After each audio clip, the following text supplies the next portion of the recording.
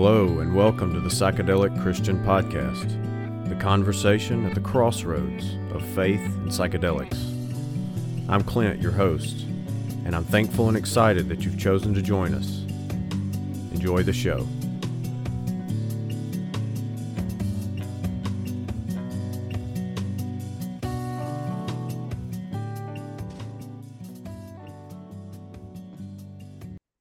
Welcome to episode 25 of the Psychedelic Christian Podcast.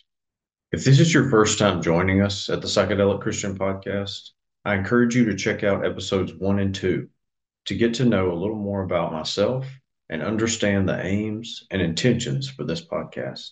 And thanks to all of you who enjoy and share the show. Please continue to do so.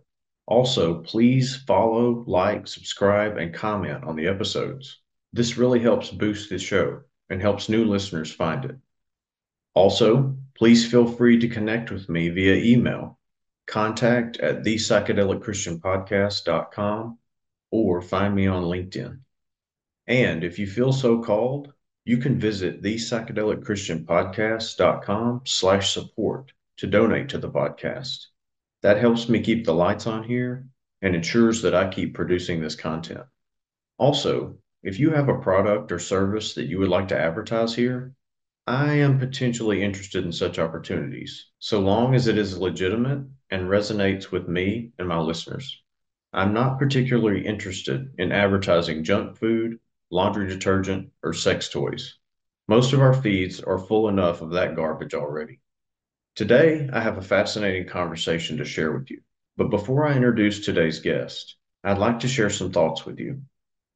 Throughout my life, although I have always been and intend to ever remain firmly rooted in the Christian tradition, I have made it a point to try to investigate and understand the vast depth and breadth of the human wisdom and religious experience. As we Christians have incredible diversity under the religious umbrella of Christianity, I believe that gives us one of two options. We can either define Christianity by our own limited experiences as 20th or 21st century Baptists, Catholics, Methodists, Orthodox, Pentecostal, Lutherans, non-denominationalists, etc., excluding and denying those of other denominations from our little club with the Almighty. Or we can find a way to include and reconcile ourselves to one another, respecting and learning from our differences. I believe that we can operate in a similar fashion by seeking to respect and learn from those of other faith traditions. That doesn't make us universalists. It simply means we have the humility to admit that maybe we don't know everything, and there is wisdom, tools, and practices the world over throughout history that can inform our Christian experience if we are wise and have eyes to see and ears to hear. Although I personally do not believe that all paths ultimately lead to God, I do believe that God's grace and mercy are far greater than any of us can ever imagine. I acknowledge that there is beauty, goodness, and truth to be found in the vastness of the human religious experience, and I can't with any certainty, in and of myself, declare to you who is in and who is out. That is ultimately between you and the Creator. With that in mind, today I welcome you into my conversation with the wise and wonderful Reverend Dr. Jessica Rochester. Dr. Rochester is the Madrina and President of the Coup de Montreal Santo Daime Ayahuasca Church she founded in 1997 in Montreal, Canada. She is a transpersonal counselor. She is trained in the work of Dr. Roberto Assagioli and trained with Dr. Stanislav Grof. She worked with Health Canada from the year 2000 until 2017 to achieve a Section 56 exemption to import and serve the Santo Daime sacrament, ayahuasca. She is an ordained interfaith minister with a doctorate in divinity. From 1986 to 2018, she has been a workshop leader, teacher, and in private practice. She is the author of Ayahuasca Awakening, a 2-volume guide to self-discovery, self-mastery, and self-care. She continues to lecture on consciousness, non-ordinary states of consciousness, self-discovery, spiritual development, health and well-being, and personal transformation. Before we begin the conversation, I'd like to make a quick note about the quality of this recording. At a couple of points in this conversation, we experienced a poor connection, and small bits of the conversation were broken or garbled. I did my best to tidy this up, so if you notice that, I apologize. However, I do not think that the conversation suffered from it, and you can easily reconstruct what was missed from the context. So, with that, let's welcome today's guest. Dr. Jessica Rochester, welcome to the Psychedelic Christian Podcast. Thank you for joining us. Well, it's a pleasure to be with you today and with all your listeners. Thank you for inviting me. Let's begin. I would like to hear a lot. Well, there's a lot to ask you today, and unfortunately, we have a brief period of time. But before we get started with your story, why don't you share a little bit about your distinction between the concept of psychedelics and plant medicine? And then maybe we can go back and begin with your origin story. Sure, I'd love to do that. So for people listening who don't understand the distinction between what we call entheogens, or sacred plants, and psychedelics, for those of you who want a more academic approach, please go to my website, which is REVDER, that's Reverend Dr. JessicaRochester.com. And you will find many videos and audios and presentations on there, which are free for educational purposes. And you will find under publications a paper called Entheogens and Psychedelics in Canada, Proposal for a New Paradigm. And this was a research project that I spearheaded and was the lead author on with a wonderful committee of 6 other colleagues from different pathways, academically, scientifically, and life-wise, and 20 some odd other contributors. And it was published in the Canadian Journal of Psychology. And we worked really hard on looking at what is the situation now and how can we help people in large. Now, I know this paper has been picked up, and we've had colleagues in Australia and England love what we've had to do, and they're taking that to their government because that's what we did. We took it to our government, trying to educate our government. I've been working with Health Canada for 23 years now. It's 28 years that I'm on the Santo-Daime path, and of which the last 23 I've been doing my best to really educate them. Now, 24 now, it's 2024 that we're in. So entheogens are sacred plants. Sacred plants have been used by the human race. Our species has been using plants for many reasons. Plants are the basis of life on the planet. Okay, they are. Without plants, nothing exists. Everything that we eat plants first before we eat it, okay, when we're not eating the plants directly.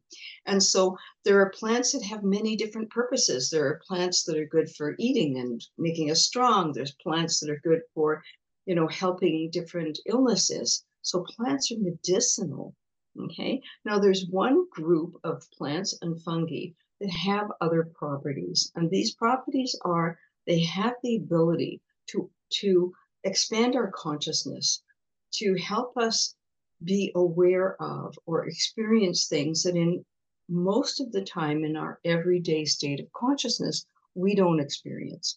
Now, throughout the history of the human race, we've been using sacred plants. This is well documented. The sacred plants that I work with in our spiritual tradition have been around, used by humans for thousands of years. Probably at least 10,000 years, okay? Psilocybin, the fungi, the sacred that are used sacredly and medicinally, that's across the world. There's no way to document that only one particular culture would have used that. The plants that I work with are only grown were originally only grown in the Amazon basin, and that's why they were used there. Other plants, sacred plants, have been used around the world. Now, what they create is what we call a non-ordinary state of consciousness. Now, here's the challenge in modern life is in Western civilization, we do not have a non-ordinary state of consciousness that exists in our culture. We don't.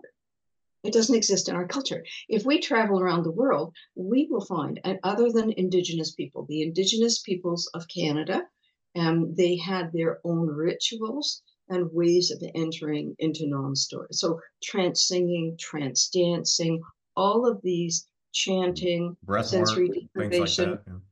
meditation. So you've traveled to the East and you will find all the meditation practices. You will find fasting. You will find vision quests. You will find many different ways in which the human species enters into the non-ordinary state. Why do we do it? There's something within us that calls us into wholeness. There's something inside of each one of us that has this, who am I? Why am I here? What is my life about? And something that feels like it's missing inside.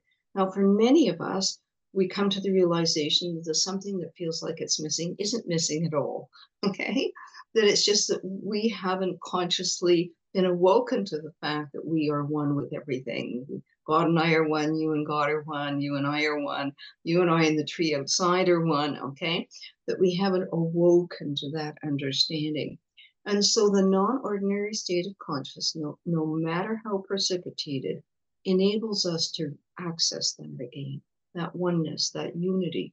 So whether we achieve it through meditation or other practices, that's what it is accomplishing. Now, sacred plants. In true heritage traditions, they are only used in ritual. Nobody uses them recreationally. This would be appalling. You don't use them recreationally. These are sacred plants. Okay. And so they're only used in ritual, and they're used for divination, for healing, for creating community oneness. Okay. And so that's the heritage tradition. Now, humans being what they are, will take, I mean, look at alcohol. It's all made out of plants. Alcohol is used sacredly in rituals around the world. It's used sacredly in Christian practices. Jesus took the wine. That was plants. Right. You know, plants create, we can say coffee does it. Coffee creates a non-ordinary state of consciousness. It's legal. So does Yeah. tobacco. I Tobacco often tell creates it. people Yeah, that coffee and alcohol are plant medicines if used they in the are. right context. Yeah. And so is tobacco, so we can, but because these things are so long in our culture, by the time people started inventing laws, controlled substances acts in the early middle of the last century, it was already a few hundred years or more that these plants had been used to try and all of a sudden make, I mean, in Canada they are controlled substances. In other words, you can't serve them to under 18, tobacco and alcohol, for example, which of course doesn't stop teenagers from using them, but recreationally or what have you. So we can look and see that there's actually many plants that we are using very commonly, some people every day, that can fall gently under that category, of plant medicine. Now, so that's kind of a little overview of entheogens and how they've been used historically. So psychedelics are something else. Psychedelics are made pharmaceutically. I trained with Dr. Stanislav Grof, and I am an ordained interfaith minister. I'm the madrina of a Santo Daime church that I brought the tradition back in 1996 and founded the first church here in Canada. Now, I trained, I'm a transpersonal counselor. I trained in the work of Dr. Roberto Saggioli, psychosynthesis, and I trained with Dr. Stanislav Grof, who did all the pioneer work with LSD and palliative care. So I have a very good grasp of the range of potential with psychedelics, but I happen to, those of you who might be interested in reading my books will find I share my personal journey. And in 1971, I took two times I took LSD in a very safe manner and environment. And at the end of my second experience, I encountered a spiritual being who looked at me and said, "You won't be doing this again." And I took that being very seriously. And I was given what I call my personal 10 commandments. Okay, I believe we all have our own personal 10 commandments above and beyond the general for the entire population, thou shalt not kill, etc. Mm-hmm. And but we have our own personal set because we are each individuals.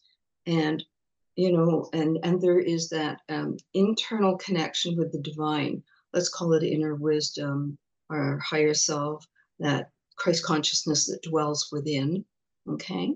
And that informs us what is right for us, which may be a little bit different from what may be right for you or right for another person. But in that moment, whatever we're going to call that, by whatever words we're comfortable, we all have it, and it's up to each of us to listen to that, to follow it, and to trust that inner voice. So I psychedelics think in a fits. Western context, most of us Yes. would refer to that as maybe our personal values. And we all acknowledge that, but I don't think most of us have probably ever thought of them in the context of our own personal commandments. But we kind of live by them like that, right? Well, it's your moral code, it's your Right. personal moral standards.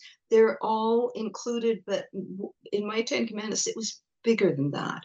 I got, anybody interested in my books, it's all in there. I got instructions on how to conduct myself, what I needed to do for my own health and well-being, about being in nature and exercise and nutrition and things like that. Very individualized instructions. And so it was inclusive of, but not only a moral code. Does that make Mm. sense? Oh, So absolutely. No. yeah, and I believe that everybody has their own individual access to this kind of inner wisdom, or this wisdom, this voice of wisdom. So again, psychedelics are a big conversation today. And we focused in our research on risks and benefits. Sacred plants, usually you're under the guidance and the mentoring. It's an apprenticeship at the plants I work with. In Ayahuasca, the heritage tradition, before the Santo Daime, União de Vegetal, Barquina, the three Brazilian religions that grew out of the roots of the shamanistic ayahuasca, known as ayahuascaras. Okay. The apprenticeship for ayahuasca is 14 years.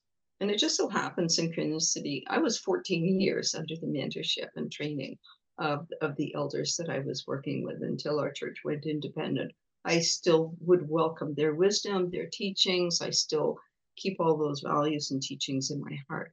But it's kind of like today, everybody just thinks, take something once and all of a sudden they can fly the plane. No, no, just because you've been a passenger on a plane many times does not mean you can actually fly the plane. Thank you. And so we're in a strange moment where, the psychedelics, I'm completely supportive of their use for research and science to be able to affirm where they are helpful, what good they can do. But if you take the non-ordinary state of consciousness, which these precipitate, out of a spiritual context, what happens? Mm. Do you have an answer for me, or do you want me to grope around with that one? Ooh. I mean, I think the examples of what happens is abundant, unfortunately. I mean, we see, Yes. unfortunately, a lot of people taken advantage of, a lot of people make potentially life-threatening mistakes Yes. without a framing, without for lack of a better word, a protective community to support you in this kind of work. You're kind of at the mercy of your environment and your psyche. And that kind of goes back to set and setting. And that's more of something we describe in a secular context, but in a religious context, there's almost always a proper framing of set and setting. In the Christian church, we don't offer the sacrament in a frivolous way. We don't just like pour it on the lawn and say, come by this week and pick up your sacrament off the lawn and use it at your whim. We have a certain structure and a framing in which we use these sacramental components. So, Absolutely. I was raised in the Anglican Church. My mother was devoted until her passing. She died at the age of 102 just this past October. And when she got too frail to get out to church those last few years, fortunately, the lovely residence that she was in, they had a minister who came in and did a kind of a little bit of a multi-faith Christian service, mhm. trying to be inclusive of the Anglicans and the Uniteds and the Presbyterians, and you know what I'm saying? That's a Um, challenge all its own. That's a challenge, but she did great. She was a luck, because often when I was visiting, it would be a Sunday, and so of course I would accompany my mom. So I was raised in the Anglican church, and I tell my whole story.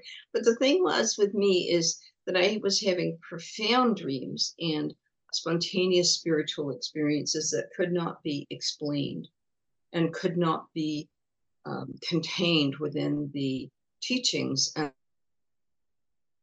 the sister's church or my mom's church with her, and be really happy to be part of it. But spirit itself had taken me to where spirit wanted me to be. Was And this as a young person or something you discovered later? well, as an adolescent, I began, once I'd had at the age of 21, in 1971, I was 21 years old, and I'd had these two LSD. My entire experience of life, this being who said, you won't be doing this again. Okay, you've done this now. And that's exactly what I was doing. I was talking about how, I one of the first things I was talking about, my personal 10 commandments, and one of them was it blew me through the Eastern door. Now you have to understand that the East and West were fulfilling in their meeting. There was this old Buddhist prophecy about when the East and the West would meet, then Buddhism would come to well, that was the airplane when the iron bird flies. Okay, so the iron bird flew, and that was 500-year-old prophecy or more, or 2,000-year-old prophecy. And so I went through the Eastern door, which I needed to do. I was yanked through it. Spirit yanked me through it. And so I was in the ashrams and with the Buddhists and the retreats, and I really did a few intense years there. And then And this was the in Canada, or were you yeah, traveling? mostly, yes, in Canada. There was Okay. teachers coming. There was an extraordinary, wonderful. She was known as Quebec guru. She long, long, long decades ago moved back to India. Probably is deceased now. But I had the good fortune that really good doors opened. I had excellent teachers who taught me how to chant, how to breathe, how to do yoga, how to still myself, how to work with my mind, all the things I needed to learn. I'm so grateful to the Eastern teachings, and the teachings of the Buddha really, really live in my heart. And yet it was clear that it was not going to be my path, that I was walking on it for a while because there's things that I needed to learn. And I'm, as I said, intensely grateful to that. And then I was yanked back into a really spirit-filled Pentecostal Christian church. And I said, what am I doing back in the Christian church? You know? And what I didn't understand was that in that environment, I mean, a friend just said to me, you gotta come visit this church, I think you're gonna really love it. And it's like I walked in and something said to me, you need to be here for a while. And so I was there for, I don't remember, 6 or 7 years until it said, okay, you've learned what you need to do.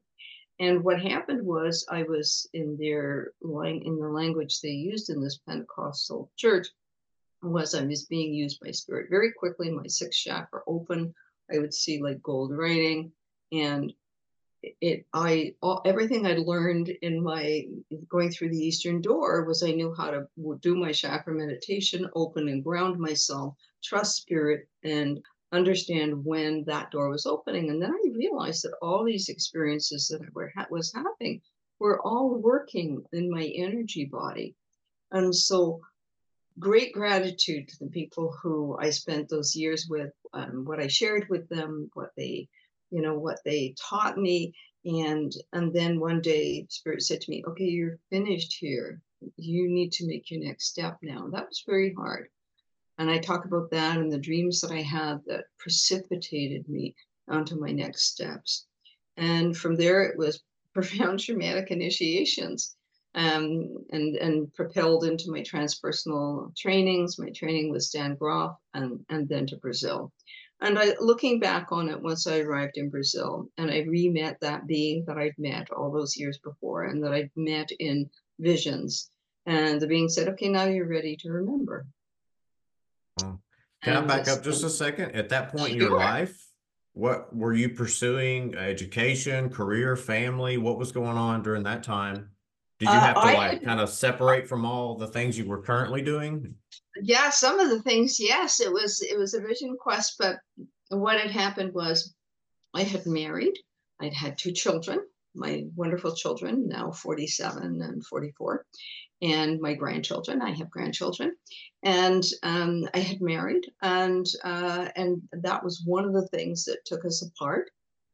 Is we went through a divorce, which was really hard, but it was the right thing for both of us. And it was amicable, it was respectful, it was difficult, but it was a necessary part of both of the evolution of our lives. And that propelled me. The door immediately opened for me to go into my transpersonal trainings. And so as I said, I trained in the work of Dr. Roberto Assagioli. Then there was a moment when it's okay, you're finished here, you're complete, it's your graduation. Then I met Stan Groff in person. He looked at me and he says, "You do know I have a training?" And I said, "No, I've read all your books. I didn't know you had a training." "Yeah, I think you'll like it." So that was it. I was in Stan Groff's training, running it to California every few months. From then, it was to Brazil after the International Transpersonal Association Conference that was in Manaus, Brazil in 1996. And that was my initiation after the conference. We went up the Amazon, a group of 45 of us, the first time an international group of a variety of academic people and different backgrounds and trainings and experiences. Our group went up the Amazon and all lived in the Santo Daime community. And many of us came back from that thinking, I had my vision and now I need to follow. I was shown that this lifetime, I was shown that before I came into this lifetime that I chose this mission to do this, and that I couldn't remember it until it was time. And I share a lot of these stories in my books, and my encounter in a kind of out-of-body experience that I had with this same being, Sharamidam, in which he told me, "You're not going to remember much of this, and don't try and poke into it. Just follow the path, and when the time is right, then it will be revealed to you." And so in the jungle, in the forest in Brazil, I was shown these plants, this tradition.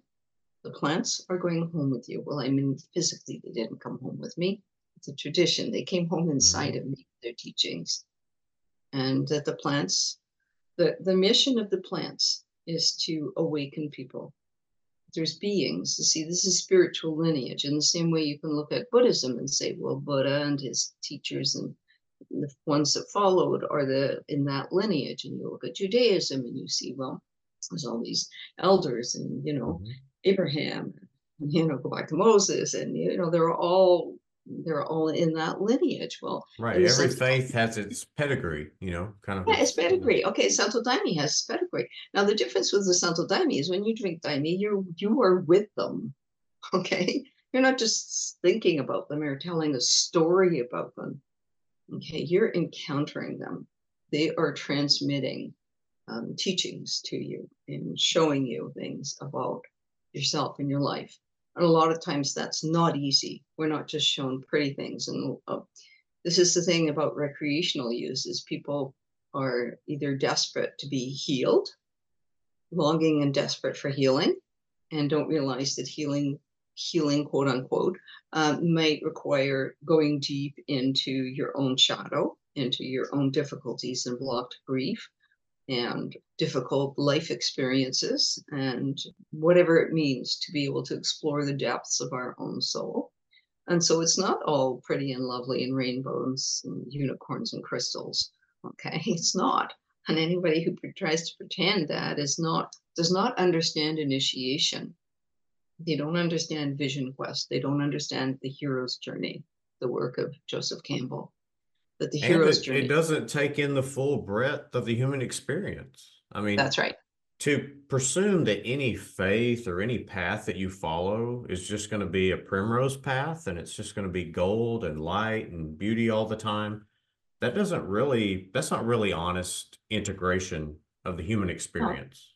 I mean, our no. lives are filled with ups and downs, and we've got to navigate those with wisdom and grace. And sometimes we don't do it very well, and sometimes we do. What do And you mean sometimes? Yeah. And sometimes we find wise and compassionate people that join us on that path, and sometimes we don't. Sometimes it's lonely. It's a lonely path Mhm. sometimes. Oh, well, that's part of it. That's part of, and again, tip my hat to the great teacher Joseph Campbell and his work. But that's a very important initiation, walking alone. And that's what I had to do, at the end of my marriage is, yes, I had two children and, they became, on my work and building my practice and doing everything that I was doing and trying to struggle and manage and balance all of that at the same time. But on some level, there are important initiations of walking alone when you have to hold the hand of God. You have no other choice. You have to hold the hand of God. Because if you don't have that faith, if you don't have that faith that the next step will appear in front of you. And I tell the story of one time I was in Rio. We put together a retreat down, an intensive retreat down in one of the big churches, Santo Daime churches, and so it was a 3 week retreat that we were doing there to intense initiations.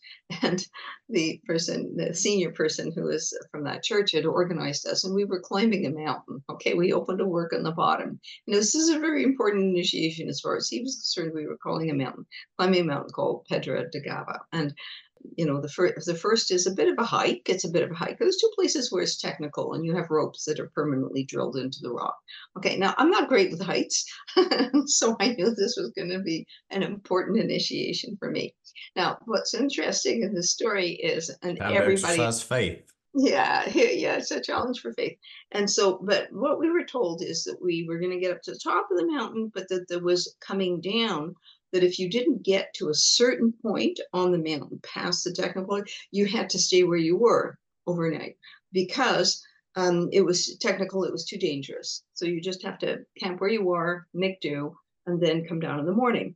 And so we had a tight schedule to get to the top and then to make our way down. A few people were tentative in places and slowed down the group. Other people went ahead. I had people right in front of me. I had people right behind me. I had given my second husband then had the little knapsack fanny pack that we had that had a bottle of water and it had, I don't remember what in it, but anyway, a flashlight. Okay, a few small things. Mm-hmm. And I'd given it to him to carry. And they were right behind me. There was people right in front of me, and poof, everyone disappeared. And here I am. I'm not at the place yet where you can keep going on down because it's just sort of like a rough hike. I'm still at the place where you have to be careful, and if you have to stop and wait. And I look around and I don't see anybody. I don't hear anybody. Birds, crickets, nothing. How is it possible that everybody disappeared? I have no idea.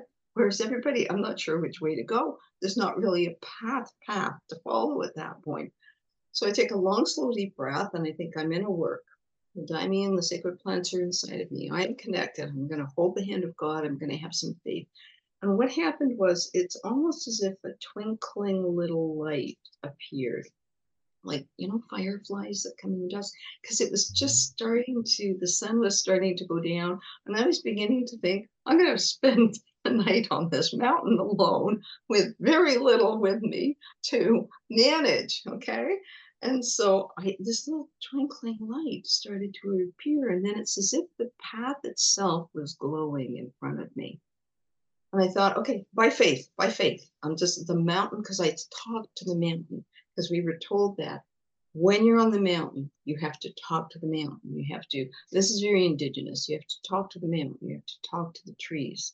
They're all part of creation. The mountain knows the mountain, right? The trees know where they are. Everything knows what is so. And so we made our prayers to honor the mountain and the trees and the plants, and we've made our prayers and respect and everything. And we've gone up, and now we were coming down. So I asked the mountain, please show me how to get down. Okay, and this little twinkling lights. And I'm thanking spirit, and I'm thanking the guides, and I'm thanking the mountain. And then I'm going, and again, everything starts to shift. And all of a sudden, I see, just not so far in front of me, two people standing, guarding where it looks like there's a path. And they say, we were sort of shown we had to wait here and help people, because if they go left, they're going to be on the mountain all night. We have to turn right here. So they stayed to make sure that everybody got down okay, you know. So I'm so grateful. So in life, and that's what that profound teaching was about. There will be times when you have to walk alone and you have to walk by faith. And you have to keep yourself grounded and connected. You have to pay attention where you put each step. Did you share that experience with others in the group? Did anyone else have a similar experience? Everybody has such vastly different experiences. Right. Okay. Fortunately, every single person got down to the meeting place. Every single person did in the group. And just by that one little flashlight that we'd had that fortunately I'd given to my husband, because it was getting darker and he was with a group of people who were a bit more slow. So he and a couple of the other men had decided to help them get down a little bit better. And so it all worked out perfectly. But Could you by faith, spend a few moments explaining the origins of the Santo Daime faith? It's my understanding that it's a convalescence of a number of traditions from possibly Africa and South America with some yes, Catholicism. Like, can you explain like the when and the hows and maybe some of the impactful figures that were involved in that origin? absolutely. So the founder of the Santo Daime is a man called Maestro Ireneo. He died in, here comes synchronicity, 1971. The exact time I was taking, almost the exact time I was taking, felt called to take these two LSD experiences and being told by a being, okay? And it's spiritually a bit more complex than that, but here you see the unfolding of synchronicities that are just extraordinary, okay? Well, you were Now, entering the flow. He was possibly exiting he in was at least, guiding. yeah. He guides. It said that Maestri and his apprentices who've passed, they walk the line of the Santo Daime. That they on the astral, they walk the line of the Santo Daime. And when they see the works opening, which is like a great light that opens, okay, then they know they can send their guides and their blessings and their presence down. So he was the son of and grandson, the grandson of Africans who were brought over as slaves to work in the rubber tapping industry in South America. So his parents were slaves. He was born free because they had found their freedom at that point, but his grandparents had been slaves. His parents for a short period where they got their freedom, and then so he was born free, but he had the legacy of that. So he was in the Amazon, that's where he was born, and he felt called to join through some close colleagues and friends to join the tradition of Ayahuasqueras. Now, he was raised in, they call it kind of a folk Catholicism because it's not Orthodox Catholicism because it's married in some of the local traditions. This is what happens with all traditions. There's things that Christians well, I'm in Canada, but, in the United States where you are, that they've introduced in the last century, 2 centuries, that are branches outside of the traditional or more orthodox branches of Christianity. And that's Well, just a reality. here in a month or two, we'll be celebrating St. Patrick's Day, and the way that those early Irish Christians experienced Christianity is nothing like us moderns experience Christianity. It was a bit of a marrying of their Celtic pagan roots. faiths, yeah, with Celtic. this new at that point more of a like a Roman, infusion of the Christian Yes, experience. it was. It was a Roman infusion. If you read, I was born in England, so I'm British, and so that history is, that little island was overrun so many times. We can talk about invasions and colonialization and all of that jazz, but you can't, somebody try and find a piece of history that doesn't have that. I mean, Britain, what we know as modern Britain, was overrun by the Vikings, the Normans, the Saxons, the indigenous people that were there, Mhm. the Romans, the French, I mean, the Spanish. I mean, we could go on and on.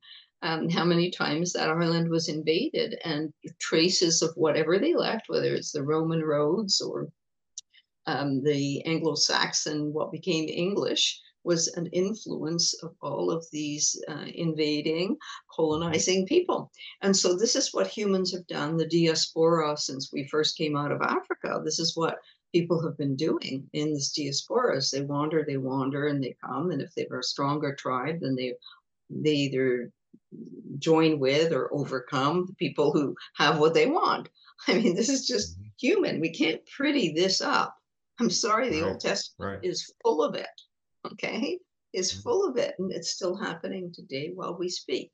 This So is his experience was probably he was probably I guess reared up Africa.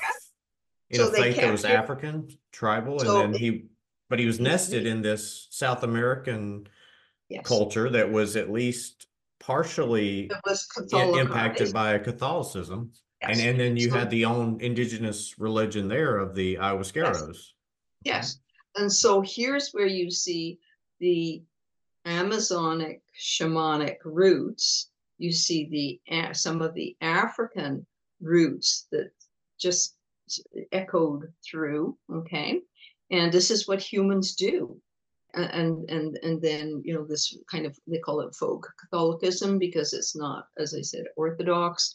It got adapted and different things came into it, and it changed a little bit. Yes, of course there is Orthodox Catholicism in Brazil, but in the more rural areas, it happened to take the flavors of what was already in the culture. And so it was this. Mr. Reneo made his initiations, I think it was 6 or 7 years, with the Ashkenenka tribe, training as ayahuasquera, until one day the plants themselves said, you have to go in the forest for a week, only take water, manioc, and the sacrament, and you have to drink every day. And this is a common initiation that the elders approved, and they kept their eye. They knew exactly where he was in the forest, and keep their eye on and keep their ear out. And they know that this walking alone vision quest is an important part of that ayahuasca tradition, as it is in many, many indigenous traditions. You have to go on your vision quest. You have to go and do your hunt. You have to. This is lost in our modern Mhm. culture, and it gets distorted into other things. So that energy, that need for vision quest that adolescents have, they don't have the vision quest. They don't have the rites of initiations. They don't have it. So we have sex, drug, and rock and roll. Okay, Yeah, or whatever it really today stunts our spiritual growth. Like it kind of handicaps starts. us. And there's a part of us that needs these human rites and rituals. We need them. And they've shrunk down to things like bar mitzvah, where there's a big party and people pin envelopes with money on you and there's lots of food. Okay. And there's a little bit of prayers or something.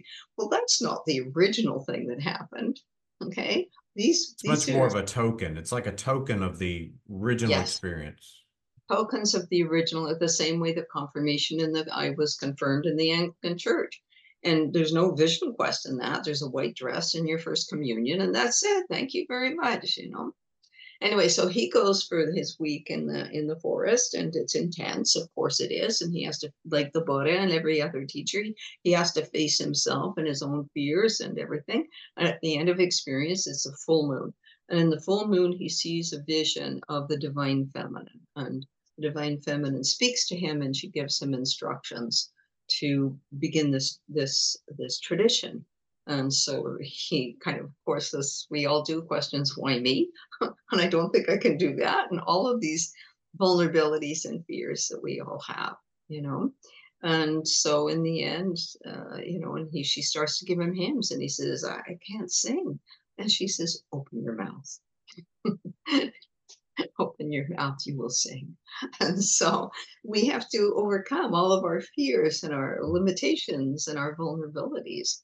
And so that's how the Santo Daime started, and he began to receive his hymns. And is a hymn book of 128 hymns, and that's kind of the foundation, the principles and the teachings. We don't have a Bible equivalent. We have our hymns, and these were all oral. The Santo Daime was an oral tradition, and then of course as it expanded beyond that area in the Amazon and became into urban centers, moved throughout Brazil. Those were the two waves, and then the third wave was what I was involved in, where it really went internationally. And so I was part of that international wave, that third wave of the Santo Daime finding its way into where the plants want to go. And part of the problem is because the plants themselves are heritage plants, they are protected. There is no problem with the plants, but because of various and sundry controlled substances acts, what is contained, these minute amounts of harmala and from the two plants, you have dimethyltryptamine from the leaf, and you have harmaline, harmalol from the vine, and they are uncontrolled substances act. And so, even though they're trace amounts, I mean, right now, you and I both have dimethyltryptamine in our bodies. Our pineal gland releases it. It's As what Terence helps. McKenna says, we're all carrying. We all Yes, have. we're that's right. we're We all are. we're all guilty of possession in our Yeah, brain. and so this is why our brains recognize it. Our brains, our body and our brains automatically recognize the sacred plants. And if you look at the was it Rick Strassman? I don't remember who it was now. He does puts a chart up of serotonin and our brain and its neurotransmitters. If you look at serotonin, and if you look at psilocybin, and if you look at dimethyltryptamine as it is naturally in the plants, they're almost identical. And so we can see, a lot of the questions is, what role did sacred plants play in the development of human consciousness? Yeah, you It's can't just answer like, that question. It's so united, so yoked from our origins that we can't really define no, we can't. We just how have to it's. say it is there. It Mhm. is part of it. It is part of our story of being human. And so, that's the distinction between, entheogens, sacred plants, and psychedelics. And psychedelics certainly have promising results in research. And in Canada now, we have exemptions for people to be able to use for research for palliative care, and exemptions for people who have post-traumatic stress disorder, severe depression. So doors are opening because of scientific research and studies, because there is no historical evidence of them. We can't say the way we can with our plants or psilocybin or some of the other sacred plants. We can't say, well, it's been used for thousands of years, okay? Yeah. And any health and safety issues, the elders who apprentice you are very well aware of them. Well, we can't say that with the psychedelics. They've been around, what, less than 100 years, or about 100 years maybe. There's a lot of research with some of them, but again, it's set and setting. And what we are seeing right now, and I want to do call it to Jules Evans and David Luke, who are frontiering the area of really looking at difficult passages, people who have difficulty after using substances and psychedelics. I'm talking about not sacred plants, but they have difficulty afterwards, and they have difficult experiences, and they don't know how to integrate them. And because it's all been removed from, we can't just put people in a non-ordinary state of consciousness without context, without ritual, without supervision, without eldering, mentoring. And then, in the paper we published, we talk about education and credentialing and ethics. You need a whole different ethics code for people in non-ordinary states of consciousness. And so this is a very large conversation, a very large conversation. And the more we talk about it, and the more seriously we take the issues, then we have the best possible outcome for any use of psychedelics. And Yeah, agreed. many of us look. I know there's some people who think that sacred plants that anybody should be able to use them, and everybody should be able to use them anywhere, anytime that they want. And there's many of us who say that's a problem. That's a problem. Yeah. I don't want our governmental entities to make those decisions for us. I really would like us as individuals and as groups of individuals to kind of, I guess, just encourage that and encourage people not to view these things as just, a fun Saturday. Like take more intention with this. There's a Yeah, lot but more who does, here Clint, that raises the interesting question is who does the educating on this? So I'm advisor and guest lecturer for University of Ottawa's program on entheogens and psychedelics, and Vancouver Island University, the two universities that have programs, training programs, master level, graduate level programs for psychedelic training for therapy. Okay, to be able to facilitate, assist in research or in programs that are permitting it. And so there are universities that are taking this very seriously and are bringing in education programs to try and educate, because that's how our culture is set up and our society is set up now, is all academic education. Well, where are the elders? Where are the mentors? Our society is not designed like that. We don't have, and this is a whole other conversation, is what do we, our culture does not develop respect of elders. It does not, our culture just went way off course somewhere. So most of the people who are older, who in other cultures and situations would be the people holding the stories, the storytellers, the wisdom holders, the elders who hold the tribe or the clan's wisdom, collective ancestral wisdom. It doesn't exist. Mm-hmm. It's all gone out the window. People are obsessed with, what you own, what you do, and what you have. And What you because of prohibition, our most wise and articulate and most heartfelt, intentional people have steered themselves away from any of these medicines because they didn't want to be caught up in anything dangerous or illegal. So it's almost like we excluded some of our most influential people from ever getting involved because they don't want to get caught up in things that are illegal or dangerous. And so we've it's been exactly right. it's been underground and it's been left to, Joe Shaman to show us the way. And so that's just right with all kinds of dangerous, opportunities.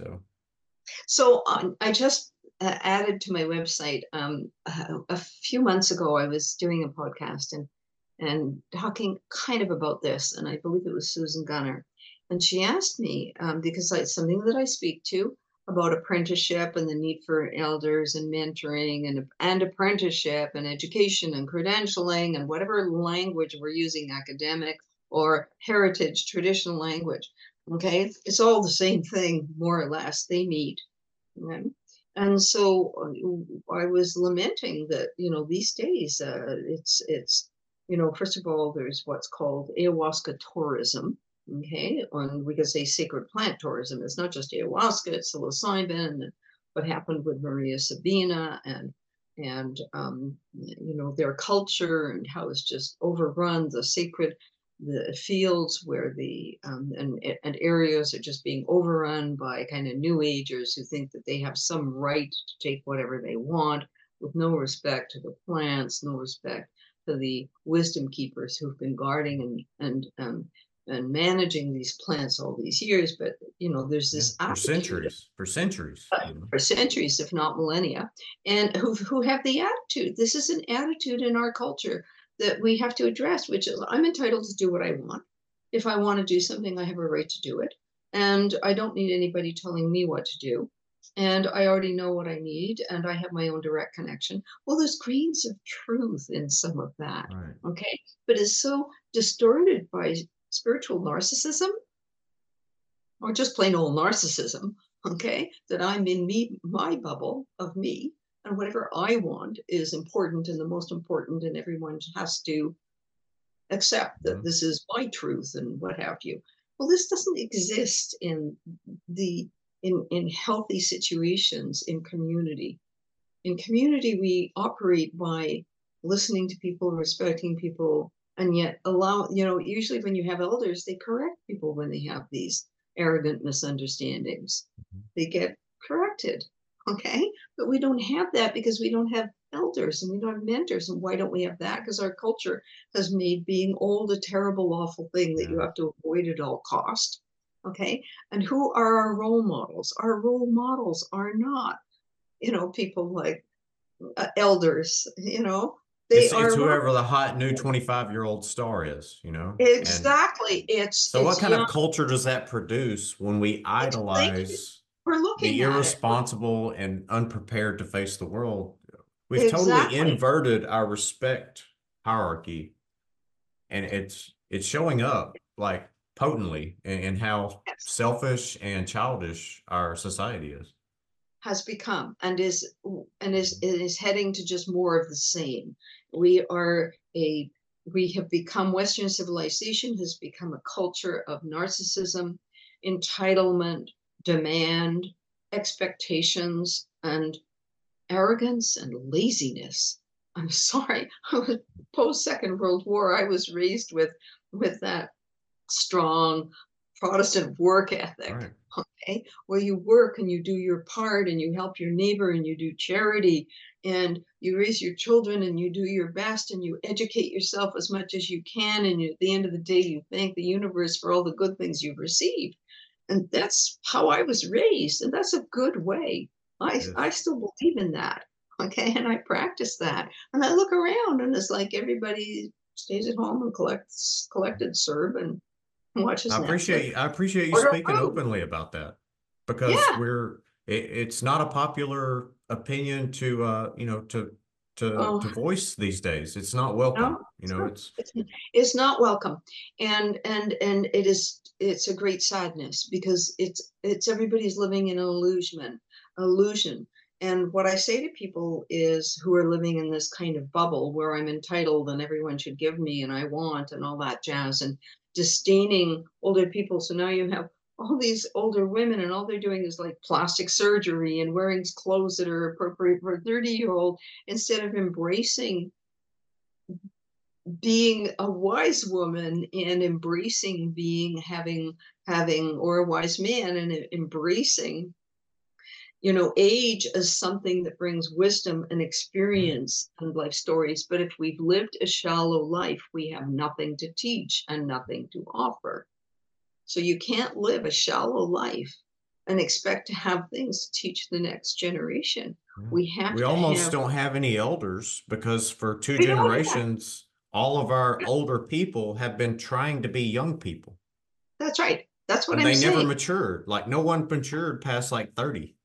And so we have a Yeah. bunch of 70-year-olds who are like trapped in a 30-year-old mindset.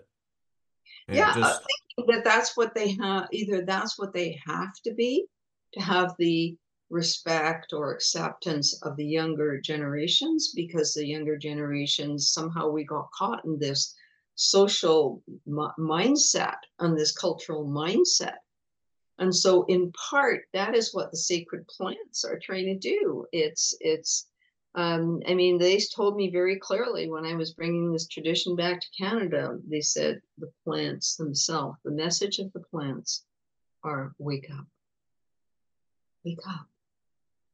take care of yourself in a way that is appropriate, take care of nature in a way that's appropriate, get out of this bubble, okay? slow down. Slow down, love your life, honor what you've been given, have gratitude for the good things, and now serve. Serve the light, be a light, shine the light. Do what you can within your sphere of doing. Within our sphere, we can't go and stop the war. There's 34 wars currently. Google it. There aren't just two wars on the planet. There's 34 wars on the planet. So this is the story of the human species, though. This isn't something just today. This goes on.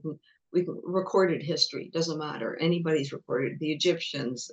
That goes far back as you want. Okay, it's human history is war and struggle and strife and greed and arrogance and this longing for power.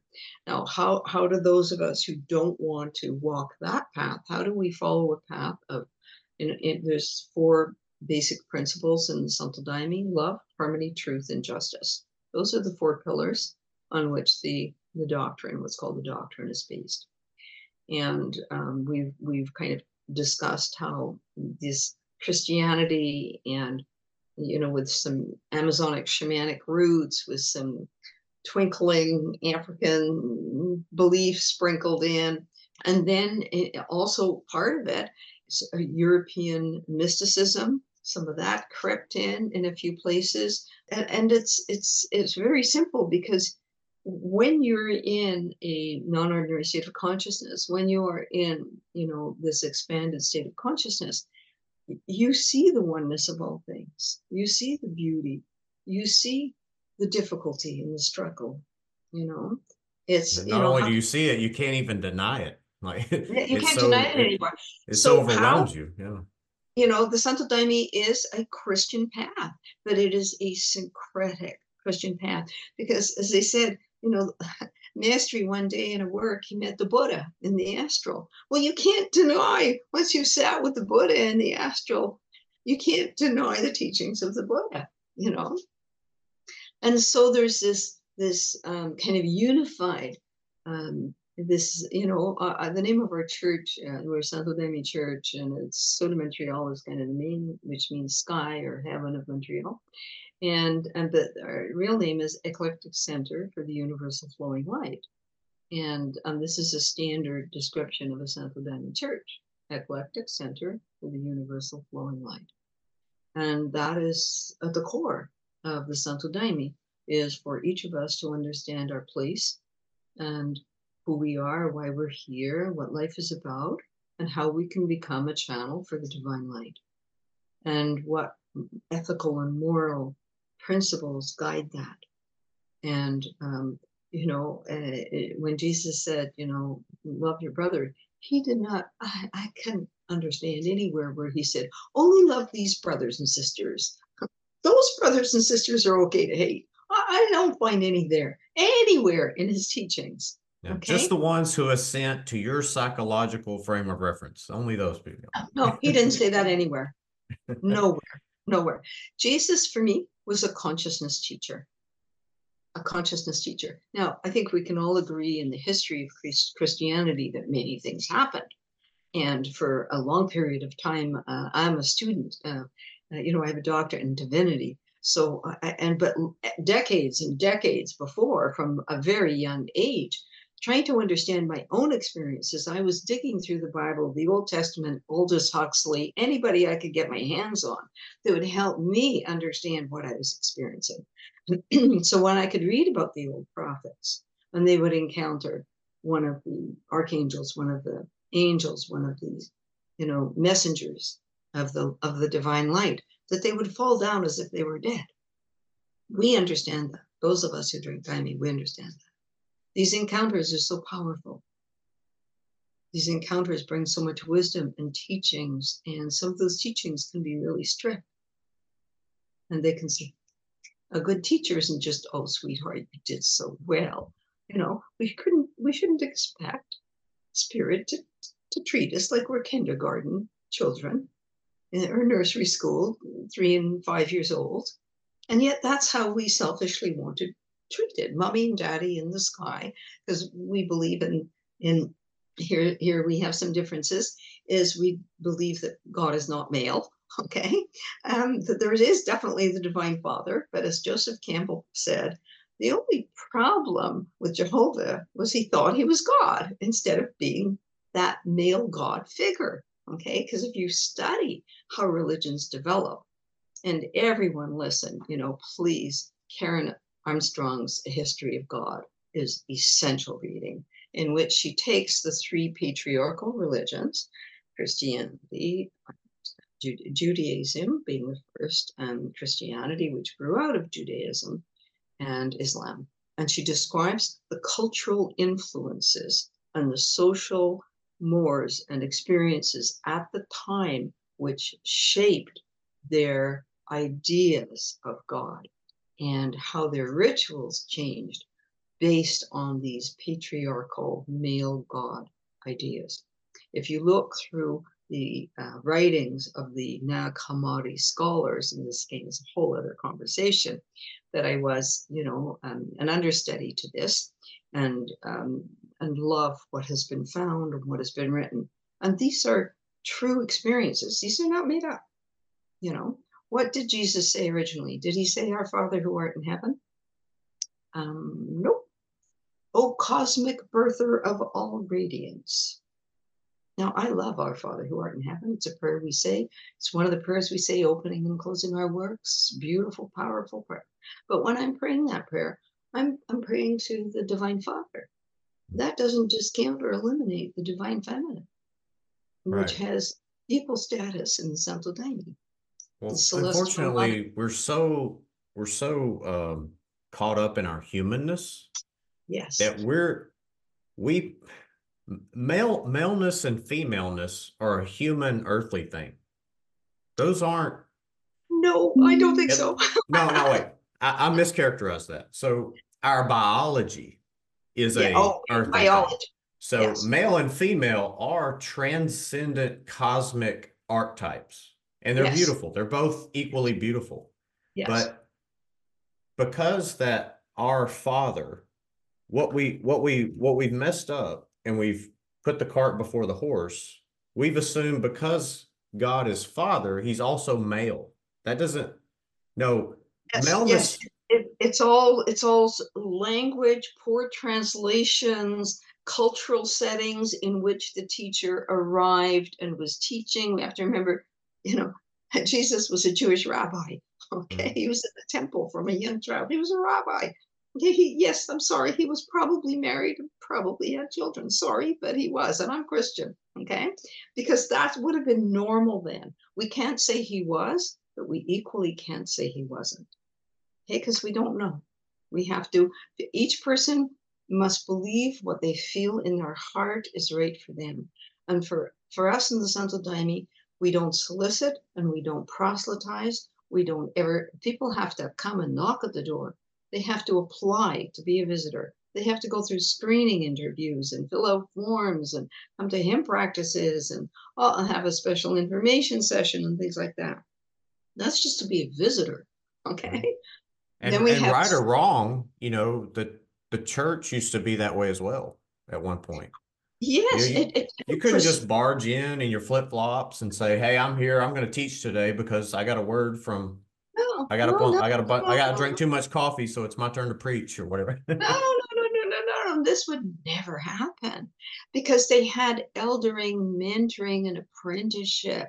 You started as a child, the same way you start in Hinduism and Buddhism and Judaism. You would start as a child learning the scriptures, sitting at the feet of the elders. This is how it is in indigenous traditions. It's how it was in all the great traditions when they first started. Okay, when they very first started, you know. And so, it's we have to look at where did Jesus get those ideas from, and how did the Holy Spirit turn from the Shekinah glory, which was in the Old Testament and the true teachings of Judaism. There's the male entity, spirit manifestations, okay, of male energy, which was action, and then you have what's called the Shekinah glory, which was the divine feminine force, which was all of creation, out of which action could only move through the divine feminine force. Now, this is how they interpreted, this is how they believed it. I'm not saying this is true or fact or that I believe it or what have you. Each person, I'm just saying this is what they believed, okay? Mhm. And so, how did that get converted into a male Holy Spirit, a kind of single entity being? Well, all you have to do is read the history to find out how that happened. Okay. And so, if we look at the history and read the documents and the stories that are actually This is like taking my hymn book and putting it in a time capsule for 2,000 years. And then 2,000 years from now, somebody finds this time capsule and finds my hymn book and says, oh, 2,000 years ago, this is what this woman was receiving. Okay. And how has that changed in the 2,000 years since she started her, opened her little church Mhm. and spread the Santo Daime, or allowed it to spread, supported it to spread through Canada. I mean, about 13 or more groups, study groups and points in churches have grown out of the work of Soda Montreal. So this is the calling, this is the mission. And we don't solicit and we don't proselytize. And it is a mystery school. And the curious have to understand that it's okay if you're curious, but this is not some Burning Man thing. We're a very dedicated and serious spiritual tradition. It's more akin in our modern life to, and I don't want to diminish it in any way. It's more akin to what we think of as like an educational pursuit. A person will spend years in a path of study and reading the works of elders and those who came before. We understand that, I think, in modern society when it comes to education. You don't get an epiphany and decide you're an electrician or a doctor or a mathematician. Like you have to do the work, right? Yeah, And you have to for do the work. You may for some feel the reason, we think religion, we can just like make it up as we go and not have to learn from anyone. Yes, and that is the spiritual narcissism. I just posted, for anybody listening, interested, and certainly for you, I just posted. I'm more active. Those of you who may be seeking me on LinkedIn or through my website, and I'm really not active in, don't try to Instagram or Twitter me or Mhm. anything like that, or Facebook me, because although I might have maybe a presence certainly on Facebook, but it's only there for a specific reason. And I regularly post that, you know, I don't knock on that door. And so here's the thing I did a couple of, I started to talk about Susan Gunner and how she had asked me a question like, why are people calling themselves healers and shamans? And so we went down that road, and I ended up making 3 different posts on LinkedIn, which I was stunned. I've never had a post get 6,000 and ten Mhm. thousand impressions, okay, and reposts. I've never had a post Well, do you that. hit a nerve with a lot of I people. hit a So nerve. Don't call yourself a healer. Don't call yourself a shaman, okay? And I just kind of stayed out of that. I just watched it, read it. I was like, I'm not getting involved here. yeah. So yeah. Anyway, so what I did was, because I referred to it at a lecture I was giving at one of the universities last week, and so I referred to this issue of, please don't call yourself a healer and a shaman. There's really good reasons why you shouldn't self-anoint, self-appoint. Okay, and so we had a little conversation on that, and then I was asked, could I please kind of publish that article. So anybody looking, there's an article on my publications page. Please do not call yourself a healer. And why shouldn't you? And all the reasons are there. And why? What is this with people calling themselves shamans? They go down for a week, a month, 6 months somewhere, and they come back. I'm a shaman. This is unheard of in either calling yourself a healer or a shaman. It's unheard of, in heritage traditions. For anyone to honor you with a title, you have to earn it. Okay. People Mhm. who go to university and they get their medical degree or their accounting degree or their dentist degree, or they go to technical college and they get their, whatever it is, they get their certificate in something. Okay, well, they've worked, they've written exams, they've done their apprenticeship. It doesn't matter whether they're a plumber, an electrician, or a dentist. They've worked, they've studied, they've apprenticed, and they get their certificate that now says you can go out and you can hang up your shingle as an engineer, as a plumber, as a dentist. Okay, and yet, why do people think it's okay to play with other people's psyches and spiritual life with absolutely no apprenticeship or training? This is a moral and ethical insult. It's an affront to other people's, I'm the healer. No, I don't believe that for a second. The healer lies within, and any skilled facilitator, therapist, guide any medical doctor knows this, that all they're doing is creating the space, the opportunity, and the setting for healing to happen, whether it's physical healing or emotional healing. I had for 40 years of private practice, and I can tell you, all I did was take tools and skills that I had learned, bowing to my teachers, and create the space for people to do their own healing, because you have to do the work yourself. And that's at the core of the problem in our society. People want some magic wand to lose the weight or do the exercise, or doesn't happen like that. They want a pill that's going to magically do all the work for them. And I'm sorry to say that that's not a reality. Is we have to we have to get on the treadmill and do it ourselves. Yeah, I appreciate you carrying that torch because it's all too appealing to the modern Western mind that I can just take a psychedelic and I'll just, in 6 hours, I'll just deal with all my trauma and I'll come out the other end like some kind of guru. And the truth is, that's usually just the beginning of Yes, you starting to understand the inside of yourself. And at that point, instead of having hubris and instead of having this concept that you're going to heal the world, that should be just the starting point of your own healing and your own beginning to understand yourself and this beautiful universe, God, whatever we want to call absolutely. And I'm glad you've put it like that, that people have these expectations that taking once, twice, three times is going to heal everything that ails them and resolve all their issues. And this is just not true. It's just not true. We may have profound teachings and insights. You know, I shared earlier up in the program about me receiving from this being my personal 10 commandments. Well, I still had to do them. There's nothing magical about that. I had the experience and the vision and the teachings. I have to take them in, but I actually have to do them. Nobody else does them for me.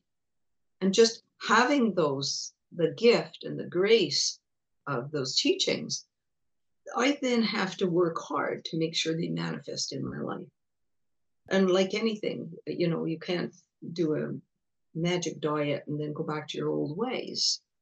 it. Right. I mean, these are easy examples to use. You can't go to the gym for 1 month and ta-da, that's it. Now I don't have to go to the gym for the rest of my life.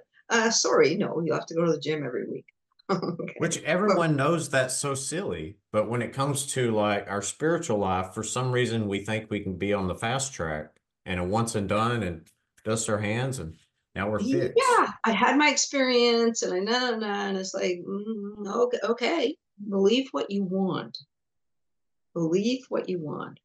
But the reality is going to be very different. The reality is there is no, I'm going to quote Jack Kornfield, the great American Buddhist teacher, there is no enlightenment. There's only enlightened activity.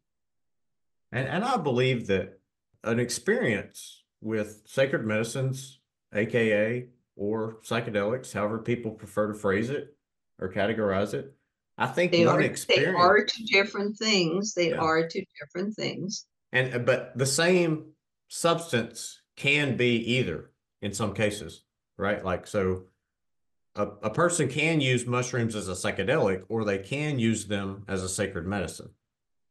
Well, yes, the same way you can use tobacco. Right, right. See, some plants that I have to say that I don't think that the plants and the fungi like to be misused. I agree. I think the closer they are to their original form, that I'll briefly share the following. Um, from time to time, on a pretty regular basis, people who have come into our church and then stay. We have visitors, new visitors, and we have regular visitors, and we have associate members, and then we have uniform members. So there's apprenticeship stages. And often, new visitors, we never see them again once or twice, and it's too much for them. It's too big. We had one woman who said, I think if I come once every 10 years, it'll take me 10 years in between to integrate what I get in one session. Okay, that's the step. That's the stage you need to work at. That's fine. I can respect someone who recognizes the potency, Yes, yeah, of that. yes, yes. If that's what it is fitting you, then that's fine. But on a pretty regular basis, people will come to me at whatever level they are, and the really honest, sincere people will say, "The daimyo showed me I have to make a full commitment or I have to leave." Okay, it's not me telling people that. It's not the senior people in our church telling people that. It's the daimyo tells people. So this has to come from within. And then each person has to choose. This is not Santo Daime Taliban. We shoot you if you want to leave. Okay? It's not that. It's not that at all. It's you have to feel called. The plants have to talk to you. The beings, the great beings, the guardians of the light who are the beings who work in that line, who guard that line and protect that line. You will make a relationship with them. They will know you personally. And then it's a personal relationship with them, with the daimyo, with the guardians of the light. We're just your local church. Nobody owns you. Oh, Dr. Jessica, I am see that I'm nearing time. I want to be Yeah. respectful of the time commitments that we've agreed to. Although Yes. I'd love to keep you here for a couple more hours if I could strong arm you from a Well, distance. down the line, maybe we'll do a part two. Right. I think that's a great idea. Well, before we part, please share with the listeners any parting words you'd like to share, and in particular, your book. I haven't read it. Amazon tells me that it is currently traveling in the back of a truck somewhere on its way here. And so I'm eager to read volume 1 as it arrives. And I will probably be sharing that with my listeners and such, what I've appreciated about it. But in the meantime, yeah, tell us just briefly about your books and maybe any websites or I know you, and I appreciate you mentioning LinkedIn. Like you, Mhm. I'm present on some of those other platforms, but I'm finding so much more intentional, thoughtful, respectful conversation on LinkedIn, and I'm not finding Yes. that elsewhere. I'm finding a lot of bickering and judgment elsewhere. But Yes. on LinkedIn, I find a lot more positive community. So I'm glad you brought that up. So briefly, Mhm. tell us about your books and tell us where people can find you and communicate with you. Okay. Well, certainly my website is the best way. It's Reverend Dr. Jessica Rochester. If you Google that, and it's REVDR, jessicarochester.com. And on my website, you will find publications, videos, hymns, prayers, all kinds of things.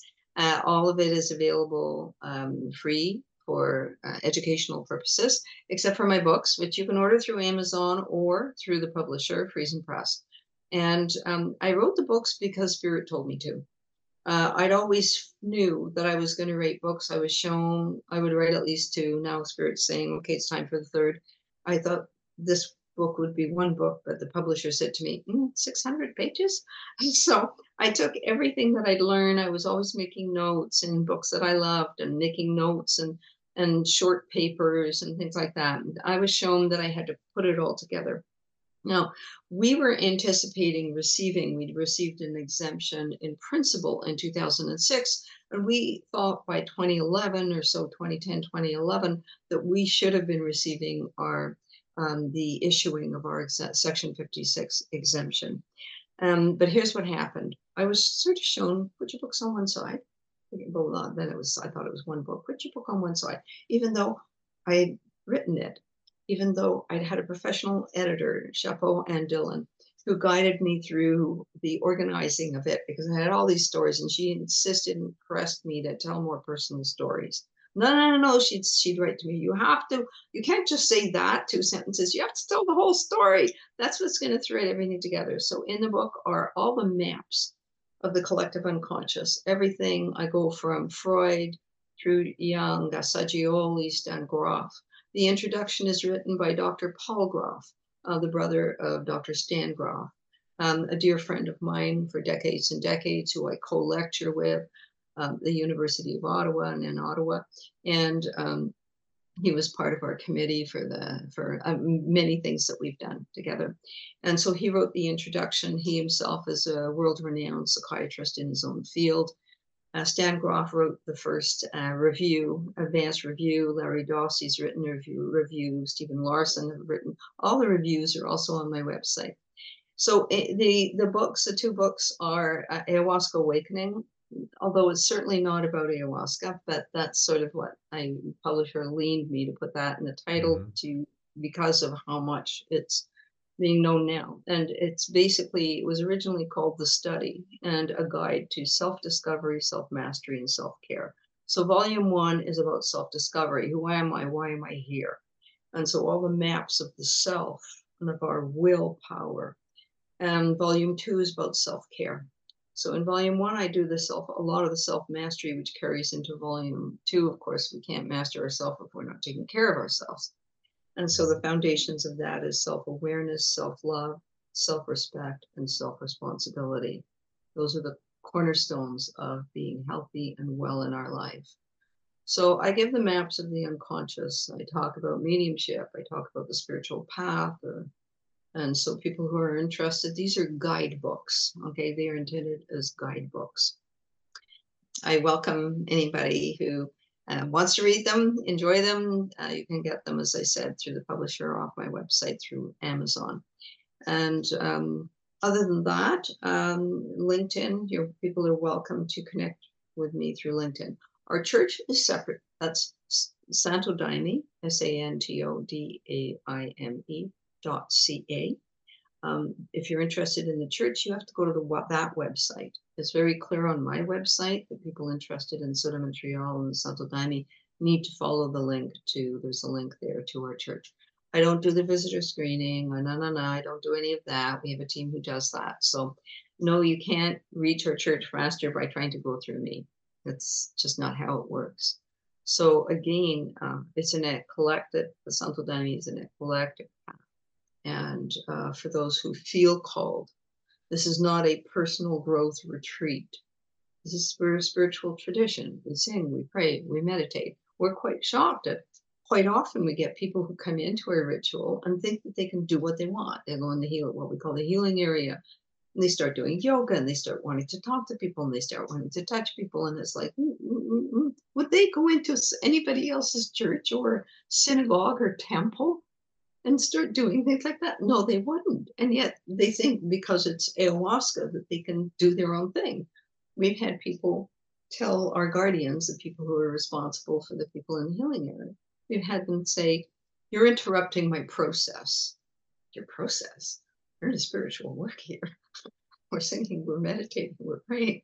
This is not some Burning Man thing, some retreat where everybody just does what they want, So there are plenty of places for that. So yeah, go do that somewhere else. That's not us. That's not us. You want to be serious. You want to make your encounter with the divine light.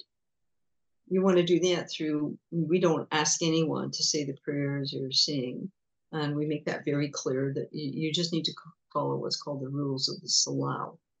And so the rules of the Salau are very clear: to stay silent, don't touch people, follow the chain of command. If you're invited to do something, like if somebody looks a little woozy, you're going to ask them to go to the healing area. If you need help, ask for it. It's very simple stuff, to respect it. Well, it's been wonderful visiting with you today. Thank you so much for inviting me. I hope that this information is helpful to help people understand more about these sacred paths and how deeply embedded in human history they are, and the distinction between sacred plants and this modern use of psychedelics, which we believe, and I believe certainly, has a place in science and research, and certainly medicine, and hopefully could prove to be helpful for different conditions and different situations. All right. Well, thank you so much, Dr. Jessica, for joining us. You're a beautiful person inside and out, and I thank you for sharing your time, your wisdom, and your faith journey with us here today. And we live in an interesting time. I think people regardless of what path they choose. I think people are searching. I think people are feeling the emptiness that modern society has kind of just left us with. And I think they're searching for deeper, more potent ways of interacting with the spirit. And I thank you for sharing with us the path of Santo Daime today. And I'm sure my listeners will be eager to hear about this. So, and maybe we'll have to do it again sometime. So, Thank you so much. I thank wish you you. a wonderful rest of your day. Same here. Hang on for just a second. We'll debrief and we'll let the listeners go. And I appreciate you joining us again. God bless. Well, I hope you found my conversation with Dr. Rochester as fascinating as I did. Again, I would like to thank her for joining us today. And if you would like to connect with Dr. Jessica and learn more about her work, you can find those links in the show notes for this episode. As I promised recently, at the end of each episode, I would like to share with all of you some of the other podcasts that I enjoy. Today's recommendation is the Conversation, Cannabis, and Christianity podcast with host Miguel Torres. I recently interviewed Miguel, and I will introduce you to him in an upcoming episode of this podcast.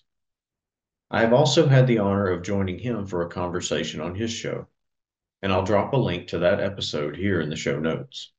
Check out his podcast. If you like my podcast, you will probably enjoy his as well. With that, my friends, I wish you grace and peace. And until we meet again, here at the intersection of Christian faith and psychedelics, may the Lord bless you and keep you.